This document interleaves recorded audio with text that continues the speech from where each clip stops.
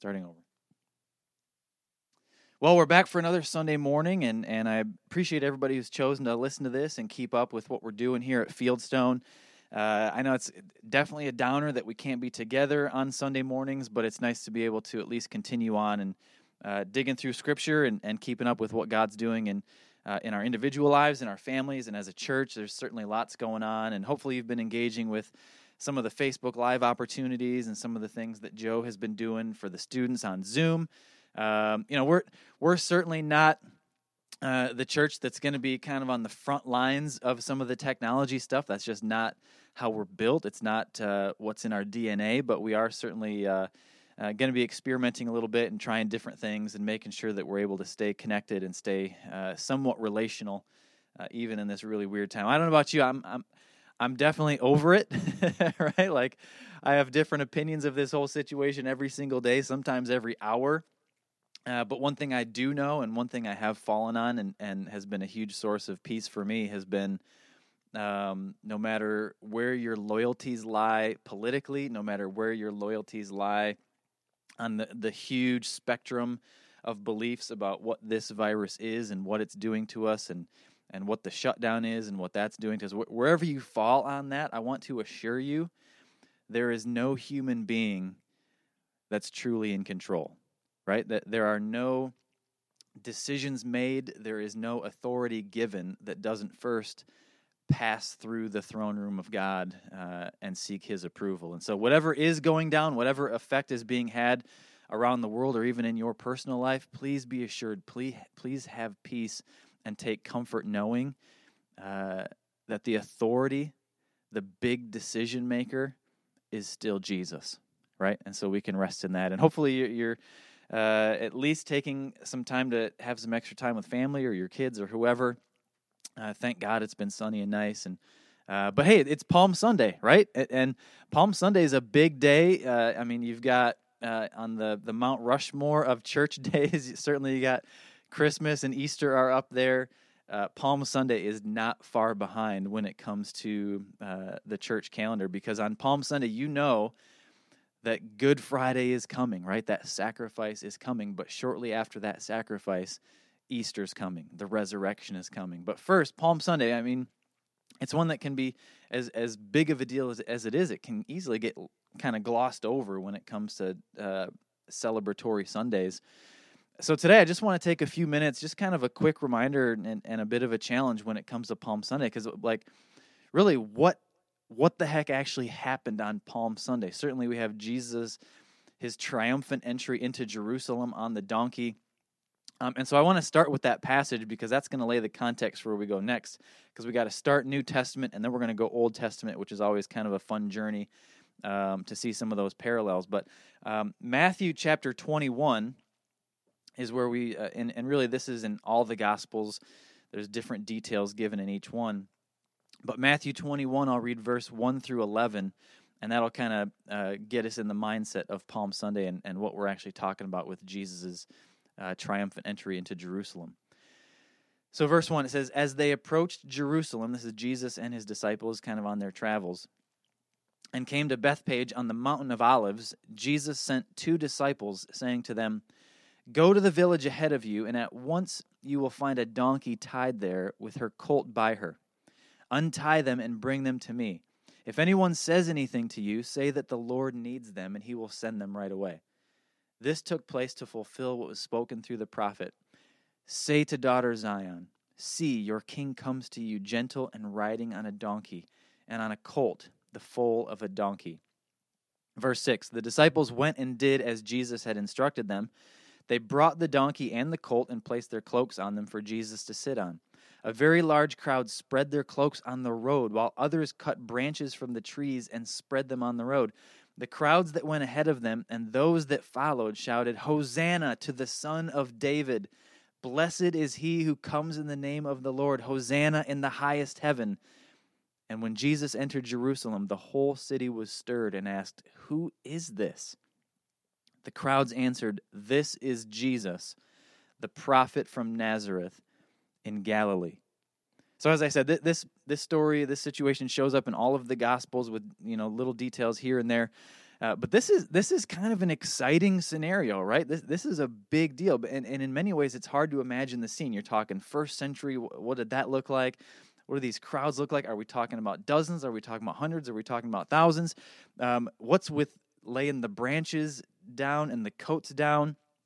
And I gotta imagine among a crowd of any size, some probably only understood what was happening in the moment, right? Maybe didn't have the full context. They're thinking, okay, maybe Jesus is this conquering Messiah that we've been waiting for. Maybe he's going to liberate us from Rome, right? Certainly a big issue at the time. Maybe he's going to clean up the mess of this legalistic religion that we're stuck in at this point. Maybe Jesus is just a reason to celebrate in a time when everything else feels kind of dark, right? You're oppressed, you're down, you're looking for any semblance of hope, and this guy comes through providing some energy, providing some hope. Maybe it's just a reason to celebrate. Now, here's something that's really important. Whatever the crowds fully understood, whatever the people taking part in this fully understood, it's important to note that some, specifically some key figures, the Pharisees, the religious leaders, they knew exactly what was going on. They knew exactly what Jesus is doing. They're hearing people shouting, "Hosanna to the Son of David." That's a big deal. And in Mark's version, it actually says that the Pharisees said to Jesus, "Hey, rebuke your followers." They're saying some pretty big-time things. They are celebrating something, and you know what? So he says, "Rebuke your followers." They're taking this way too seriously. And they did that because they knew exactly what Jesus was doing. And so that brings up the question, what exactly was Jesus doing? Well, for that we have to go back to the Old Testament, back to, really, if you weren't aware, back to the first triumphal entry. Because what Jesus was doing, it wasn't the first time something like this had happened. That's what makes this such a big deal. This wasn't the first time. And so when we go back, some of this comes from 1 Kings, it comes from Chronicles, it comes from the prophet Samuel and his writings. But basically we go back to the Old Testament, back to 1 Kings, where King David, from David and Goliath, King David from David and Bathsheba, right? All the stories that you've heard growing up in church. David is still king, but he's getting kind of old, right? His health is failing. He is not David the conquering warrior at this point. He is not David the young shepherd boy at this point. He's been king for a while. He's aging. His health is failing. He's having trouble even staying warm at night. And so understandably, people are starting to wonder who's next, right? Who's going to step in? Certainly the whole nation is wondering, but especially you think about others in leadership around him are wondering. His family is wondering. He's got several sons who understandably they're wondering who's going to be next, who's the heir to the throne. And so the scenario plays out where one of David's sons, Adonijah, he decides that it should be him. He should be the next king. He should be the heir to the throne. And so he doesn't just state this. He kind of jumps in and he recruits Joab, which was David's great general. If you haven't read about Joab through the Old Testament, this guy is a stud. So Adonijah recruits Joab to be on his side. He recruits a very influential priest to be on his side. And so these three, they actually set up a private coronation to crown Adonijah the next king. Now, this is pretty brave. This is pretty bold. So I got to believe that David is definitely getting close to the end if they're being so bold as to crown one of his sons king at this point. So they set up this private coronation, which is part arrogant, part subtle, right? They're not doing this way out in public. And they throw this party basically saying, I am the heir to the throne. Whenever David is done, whenever he steps aside by choice or by death, I am the next king. Now, there's an issue with them doing this. Because David, by God's direction, had already chosen Solomon to be the next king.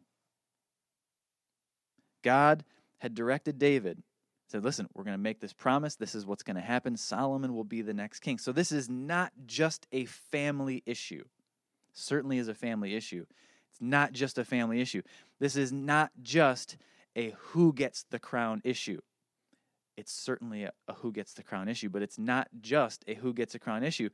This is a battle for the headship of God's people. This is choosing God and the person he's chosen to be king, or choosing some other dude who has decided that he should be king. And so there's a lot of dynamics going on here, none bigger than the influence of God over the nation of his people. And so as this is all going on, people start to catch wind of what Adonijah is doing, what Joab and this other priest are doing. And so David is informed. Bathsheba, who is Solomon's mom, and the great prophet Nathan, they come to David and say, hey, did you know that this other son of yours is doing what he's doing? And David said, I did not know. And so what he does is he reaffirms his promise. He reaffirms God's plan that Solomon would be king, and then he takes action. So here's what happens. 1 Kings chapter 1. We're going to start reading in verse 32. Here's the action that David takes when he finds out what Adonijah is doing. King David said, call on Zadok the priest, call Nathan the prophet, and Benaiah son of Jehoiada. And when they came before the king, he said to them, take your Lord's servants with you, and have Solomon my son mount my own mule, and take him down to Gihon. There have Zadok the priest and Nathan the prophet anoint him king over Israel. Blow the trumpet and shout, long live King Solomon. Then you are to go up with him, and he is to come and sit on my throne and reign in my place. I have anointed him ruler over Israel and Judah. Benaiah son of Jehoiada answered the king, amen. May the Lord, the God of my lord the king, so declare it. As the Lord was with my lord the king, so may he be with Solomon, to make his throne even greater than the throne of King David. Now, if you're listening, if you're reading along, you're picking up on what's happening here, right? Verse 33, you see the mule. We're going to set Solomon on a mule. And who is Solomon? The son of David.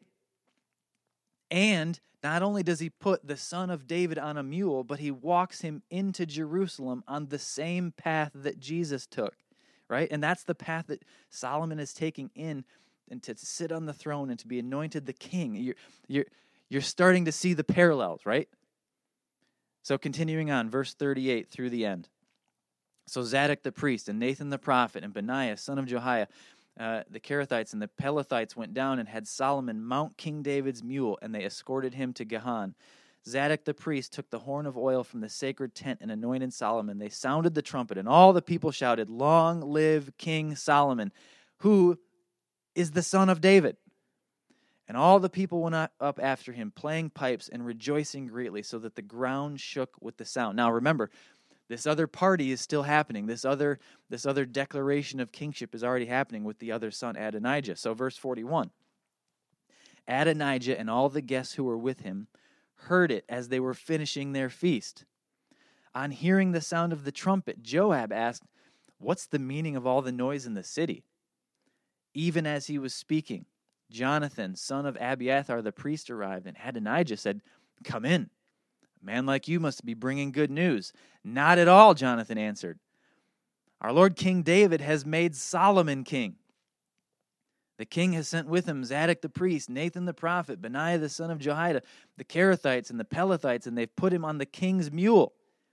And Zadok the priest and Nathan the prophet have anointed him king at Gihon, and from there have gone up cheering, and the city resounds with it. That's the noise you hear. And moreover, Solomon has taken his seat on the royal throne, and the royal officials have come to congratulate King David, saying, may your God make Solomon's name more famous than yours, and his throne greater than yours. And the king bowed in worship on his bed and said, praise be to the Lord, the God of Israel, who has allowed my eyes to see a successor on the throne today.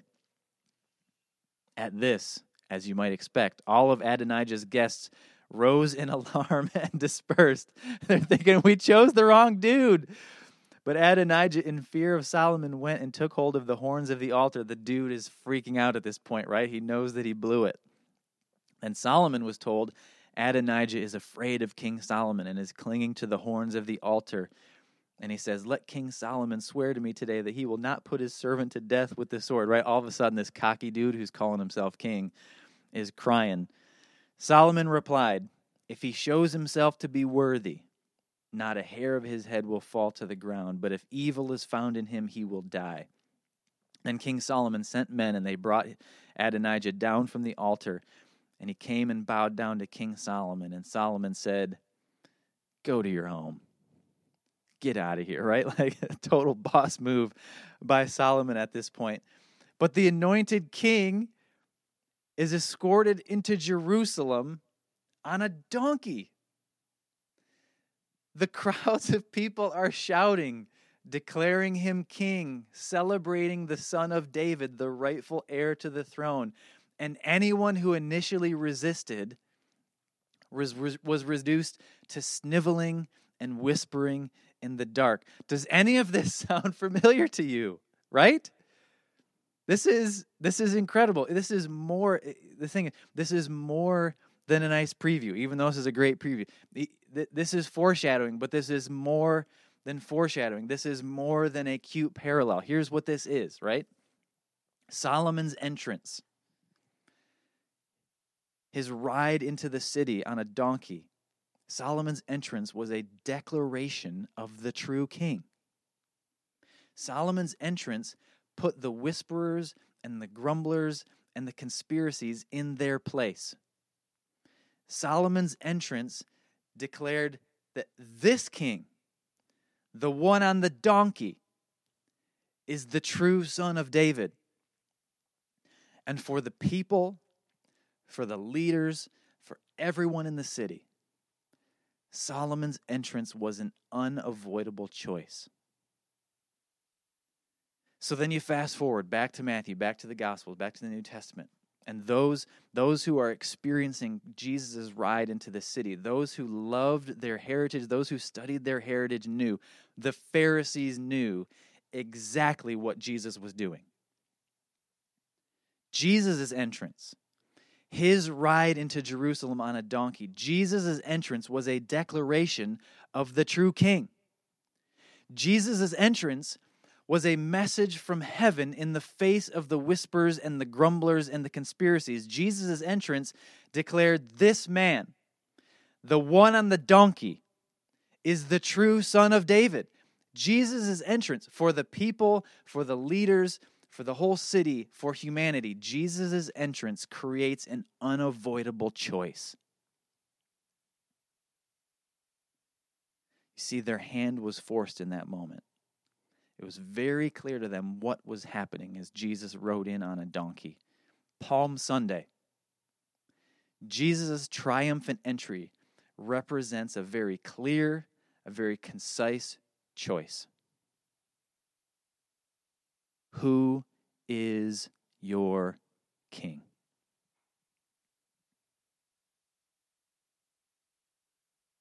Who's your king? And for us, for you, for me, there's two sides of this, right? We're given that same choice. It was the same choice they had then. It's the same choice we have now.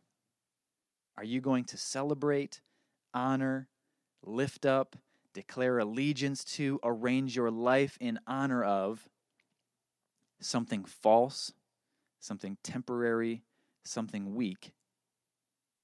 Or are you going to celebrate, honor, lift up, declare allegiance to, arrange your life in honor of someone true, someone eternal, someone strong, someone real? You might say, Justin, how do I know where my allegiance lies, right? So maybe some of you grew up in church, and maybe you thought this is something that's passed down to you like an inheritance, right? Maybe you're new to the whole church scene. Maybe the story of Palm Sunday or even Easter is something that's foreign to you. And like, how do I know where my allegiances lie? I've been in church my whole life. I think I trusted Jesus. Like, how do I know? How do I know for sure where my allegiance lies? Well, some very practical ways of knowing. Well, what does your calendar say? What does your time with Jesus say about where your allegiance lies? What would your wife or your kids say about where your allegiance lies? What does your checkbook say? Maybe that's an outdated question. What does your QuickBooks say about where your allegiance lies, to what king you've devoted yourself? What does your response in the midst of crisis say? Where do you turn when life falls apart? Who or what do you celebrate and give credit to when things are great? Those are all some pretty easy questions to think, where do my allegiances lie? The answers to those questions will reveal where you've placed your faith and where you've placed your trust. But here's the thing, those are all this life kind of stuff, right? Those are all here and now type of questions and ways of evaluating where your allegiance lies. But here's an even bigger question. Where have you placed your hope for the next life? Right? Because here and now is a really big deal. Certainly we're experiencing the ebbs and flows and ups and downs. We're in kind of a down time of life right now as a nation, as a world. There's things going on. That's an important topic to discuss, and certainly God has a role to play in the here and now in our practical everyday lives. But this, coronavirus or not, we're all going down at some point, right? So where have you placed your hope for the next life? Who is your king? And if you've placed your faith in Jesus, it was simply this. It was simply recognizing that he is God, that he is the true and rightful king, not just of the universe, not just of the Jewish people, but of your heart and your life, recognizing that you fall short. You have fallen. And the only solution, the only hope for forgiveness, the only hope for a full life, the only hope for eternal life is found in Jesus, and declaring in your heart and your mind, Jesus, you are my King. You are my God. I give you my heart. I give you my life. And from this day forward, lead me, guide me, help me to love you and live for you. That's what it looks like to declare Jesus your King. You have been given that choice. And here's the reality. In a world of uncertainty, in a world of options, there is certainty in serving the true King. When you serve the true King, there is love and joy and peace and patience and kindness, goodness, faithfulness, gentleness, self-control. All those things can be poured into your life and pour out of your life. In serving the true King, there is purpose and wisdom and courage, provision and mercy and grace and forgiveness. There's transformation, there's restoration, all of those things available in serving and declaring our loyalties to the one true King. It's all available, and it's your choice. Let's pray. God, I love Palm Sunday. I love this whole time of the year, and it seems kind of interesting, God, that this Palm Sunday, this Easter, more than ever, we are being forced to slow down, to take a step back, to be alone with our thoughts.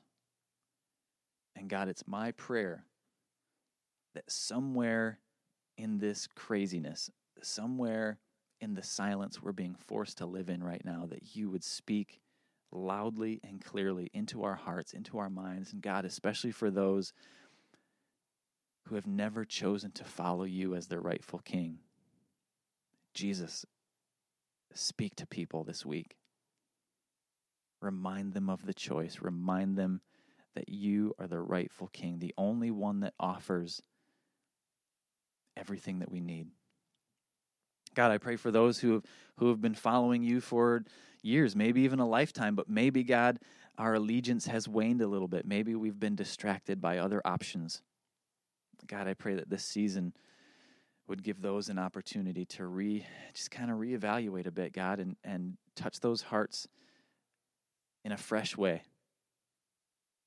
God, may we experience you all over again as our true and rightful King. Thank you for the declaration of that first Palm Sunday, that triumphant entry, God. Thank you for the amazing parallels with Solomon and King David. God, may we respond in the right way. Amen.